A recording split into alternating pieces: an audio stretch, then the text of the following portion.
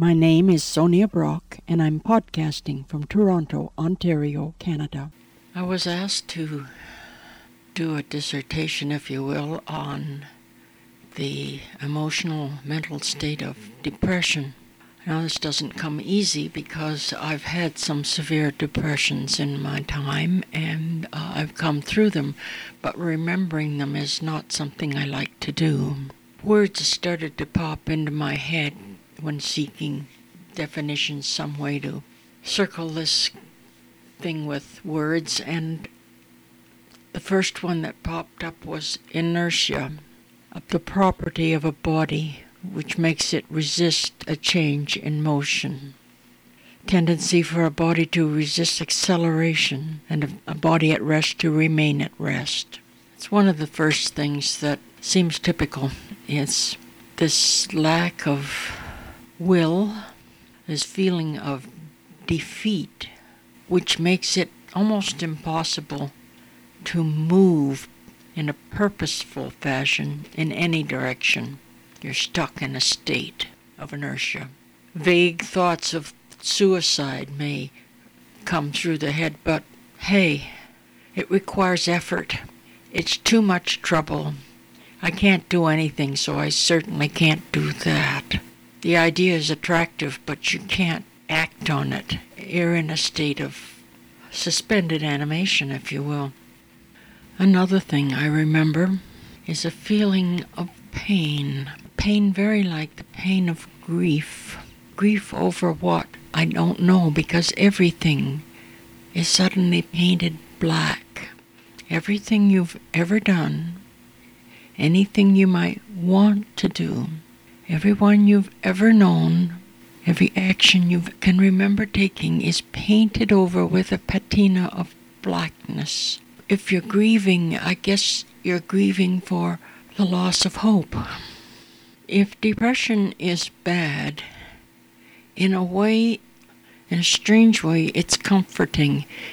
You don't have to do anything because you can't do anything, and don't have to repair any wrongs you may have done because they cannot be repaired, and so you're in a sort of backwater of the soul. If, as often happens, depression comes on the heels of a relatively, in my case, brief manic phase, then all of your spiritual energies, all the vitality of your person has been used up. You're out of funds at the energy bank, and you're tired, and you can't do anything, and you shouldn't do anything. On the positive side of depression, it's a good thing to be able to sit and concentrate on something really small and unimportant. It's a good time to sort your button collection, or do cross-stitch, or crossword puzzles, which are sort of an exercise in spinning your wheels and getting nowhere. I knew of a fellow in New York City, lived across the street, down the way a bit, and I'd met him a few times. Didn't particularly take to him, but I'd met him, and I was acquainted more particularly with his wife, and a friend of mine was a good friend of hers. And he was a severe manic depressive. And when he was manic, he could do anything. He could run for public office. Everything was going to be fine, fine, fine. It was the mirror image of depression, the contrasting mirror image. And energy, he had gangs of energy. He could do anything, anytime. He could stay up all night. It made no difference. And then, boom, then came the depression, and he'd go in his room, and the shades would be drawn, and he'd be in there in a sort of a personal black hole, and stay there for months while he recouped the energy he'd so prodigally wasted during his manic phase. And upstairs on 2nd Street in New York, a lady and her husband lived, and she was a very capable person. She was a nurse. And he was young, so he was still gearing into his profession. In a manic phase, he signed up for all kinds of college courses because he could do anything, and time meant nothing, and he would cram it all in, and so forth and so on. And then reality hit, and he spiraled down, and he disappeared for a week. Worried her half to death. She was not worried about him being gone, and she worried about all the money that he'd wasted on signing up for these courses at university, and he couldn't take them, and he couldn't do them, and they settled it out somehow, but that's how that sort of thing works. I was never that bad. I tended to be fairly mild in my swings, and depressions lasted longer than the manic phases. One thing's for certain, when this thing comes upon you, this black dog, as Churchill used to call it, you can't pull yourself up by your own bootstraps. That's a fallacy. Cheer up, chins up, all that jazz. Doesn't have any effect at all, because there is no positive. How can you be positive? Meds help. Meds are essential. I went to a shrink in Toronto who was into chemical therapy, and he felt that with the right combination of chemicals, and no one was exactly sure how they worked, you could sort of get back on course, as it were. Well, he was right after a fashion. He used to say, when I asked him about some of the side effects of these things, quality of life is more important than quantity of life. He had a point there, even if it was a rather gloomy one. So meds work, and I've been on them most of my life. During these times when I was employed, when these things would hit me, I don't think I ever missed a day of work. It's a question of you cannot see the light at the end of the tunnel, but faith. You have faith that there is light at the end of the tunnel, even though it's very far away and you can't see it. So you just put one foot in front of the other on faith and keep moving and keep some kind of normalcy going in your life, to do the dishes, to go to work, one foot in front of the other. To think of going to work is an impossibility. You couldn't possibly get there, but one foot in front of the other, one step at a time, through the morass, and then almost miraculously there you are. And you're working because work is a routine.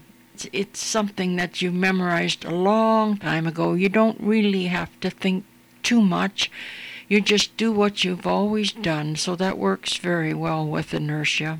Surprisingly, whether you're up, down, or sideways, people are so involved in their own personal universes, they almost never notice that you're whacked out with depression or up there with, well, they may notice the manic phase, because then I tended to organize things around the office, but actually they kind of welcomed that because not too many people were doing it.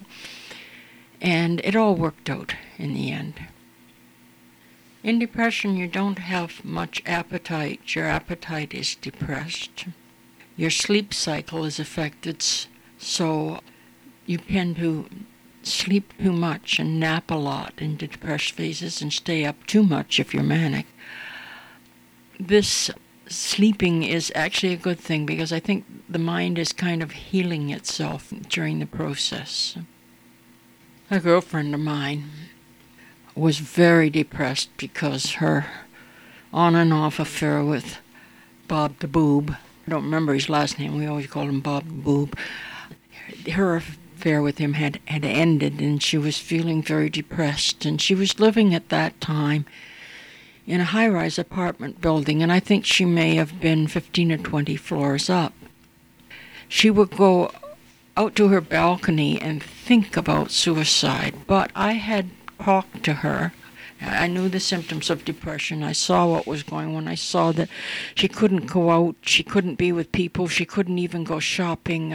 I just recognized the signs, and I told her the story of another Bob, who I had happened to be married to in Detroit, Michigan, who, in a fit of depression, jumped off a bridge over the Detroit River. Perhaps showing a conscious amount of sense, he had jumped too close to the shore. He did indeed land in the water, but not over his head, and he wasn't swept away or anything. What he was is up to his ass in mud. And a cop had to come in a boat and drag him out and get him to shore, and the cop got his uniform all dirty, and he was really, really mad. As a sort of mantra, when she went out on her balcony and contemplated leaping off, she would say to herself over and over, "Up to my ass in mud. Up to my ass in mud," which wasn't a very appealing prospect, so she never did jump. Another thing that tends to go with the depression, I mentioned fear of crowds, or fear of being in a public place. You feel like you've got this huge spotlight beaming down on you, burning you, and anyone that comes anywhere close to you burns you, and it's bad. That's a symptom. And if you're talking to someone, even if it's someone you know fairly well, you tend to look down and not to meet their eye and to talk in a rather low voice. My old man in New York City was unemployed. He was suffering from more like an anxiety-related illness than depression, but I recognized some of the symptoms. He was a con man by nature, and I told him how he could con people into thinking he was in a depressed state.